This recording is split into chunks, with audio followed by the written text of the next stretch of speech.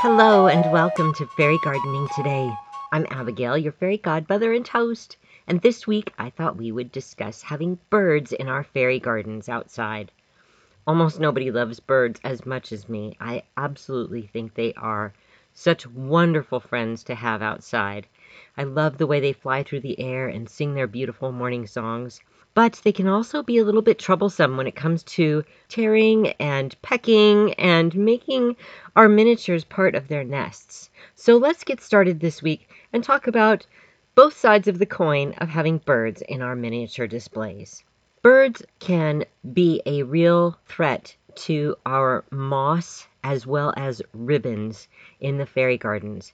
And sometimes they may even want to take the shiny objects that we might have, such as pebbles or mirrored pieces or beads, and use them in their nesting materials as well. Some birds, like ravens, crows, and even blue jays, find shiny objects to be very beautiful, and sometimes they just like to collect them. So perhaps you might want to consider some of these options in order to keep all of your tiny pieces all in one place. The best way you can do this is to actually glue them down. By taking your beads or reflective pieces or perhaps any type of ribbon, you would want to glue it to the actual display piece. And most resin houses or your tree stumps or even stones are not going to be movable by most birds unless they're very large birds like the ravens. At the ranch we have, they like to take ping pong balls and then drop them in different places. They're kind of funny. I wonder if that they think maybe they're eggs from other birds and they try to drop them and get a free lunch. But anyway, they will pick up even large items if they're light enough, like a ping pong ball. So the best way to keep them from taking your items is, again, to glue them down. Now, if you have something light and spherical like a ping pong ball that you want to keep in your display, you would have to drill through that and put a wire pick through your ball or through your item or your styrofoam or whatever light piece that you are trying to keep in your displays, and then take the pick and put it all the way down into the ground. But first, you will want to take that pick and actually set it into a weighted either little stone or piece of brick or pottery and put the wire all the way through and then bury the entire piece so that it has like an anchor that they can't lift up through the dirt. Very difficult for them to pull those pieces out. Not that they couldn't, but usually they do give up if it's a real struggle. Now, with moss, you almost have to just plan on replacements, and same with tiny miniature pieces. We once went to a church where the children would dance with streamers to music, and the birds would always find pieces of those streamers, and you would see all around the church birds' nests with these brightly colored reflective pieces. It was funny to see, but very beautiful as well. So if you want to see something really nice in your gardens, you could, of course, leave extra of these materials, and hopefully they won't take them all. That way that there's plenty to go around, and you could have it in your fairy garden displays as well as in the birds' nests. It's another option you can think of. It depends on how much effort you want to put into putting out items to share, or if you actually want to keep them all to yourself and glue or anchor them down.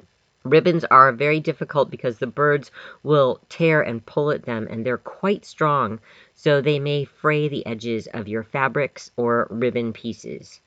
So keep that in mind.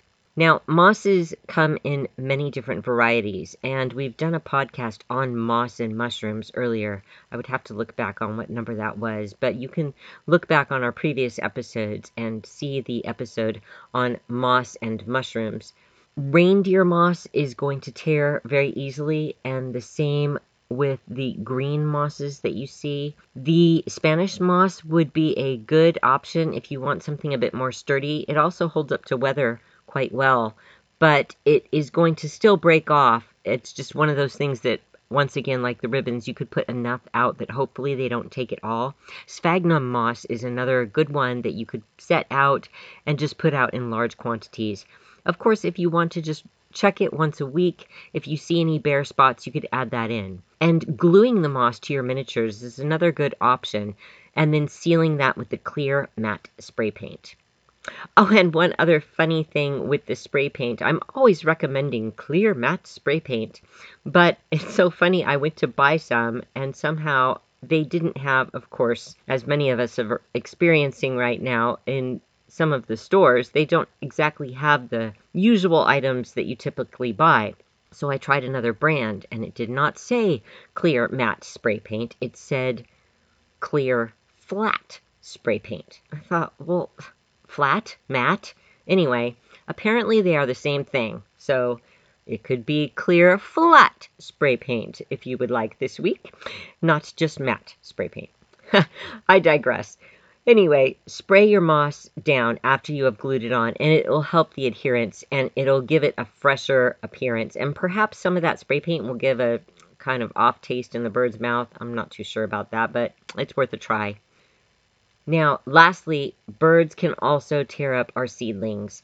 And the best thing you can do if you have tiny seeds that are just popping up and the birds are trying to tear out is to lay a very thin sheet of newspaper over your seedlings and keep it very moist. Now, you'll have to watch this like a hawk, so to speak, because if the newspaper will dry out, it will dry out the seedling as well. It'll pull the moisture right out of those brand new little leaves that are coming up, the first leaves, and you don't want that to happen. So be sure that you set a light mist on it or a soaker hose, but be sure to keep that newspaper wet. And in this way, it will give it a barrier between the bird and the seedling. Hopefully they don't tear at the newspaper as well. It's been known to happen, but it gives you a better chance. You could also keep the newspaper over it and then put bird netting over that so that, again, it's another deterrent. If you raised the bird netting up just an inch or so above the newspaper, that would be an even better option. If you could put like some 2x4s along the sides and make like a bird netting sort of lid over it, and that would definitely keep the birds off because they can't poke through and get through the netting as well as the newspaper.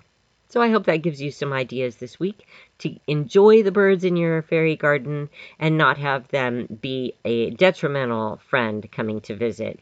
You don't want unwanted visitors in your fairy garden. We just want to see the birds enjoy themselves and sit on the branches and sing their beautiful songs. So be sure to leave some water as well as some bird seed in a nearby tree that's away from your fairy garden. Perhaps they will congregate more over there, and if you leave them a few ribbons and a bit of moss that's older, you could put your old pieces over there for the birds and keep the fresh new ones over in your fairy garden display. That's another good idea. Until next week, happy fairy gardening.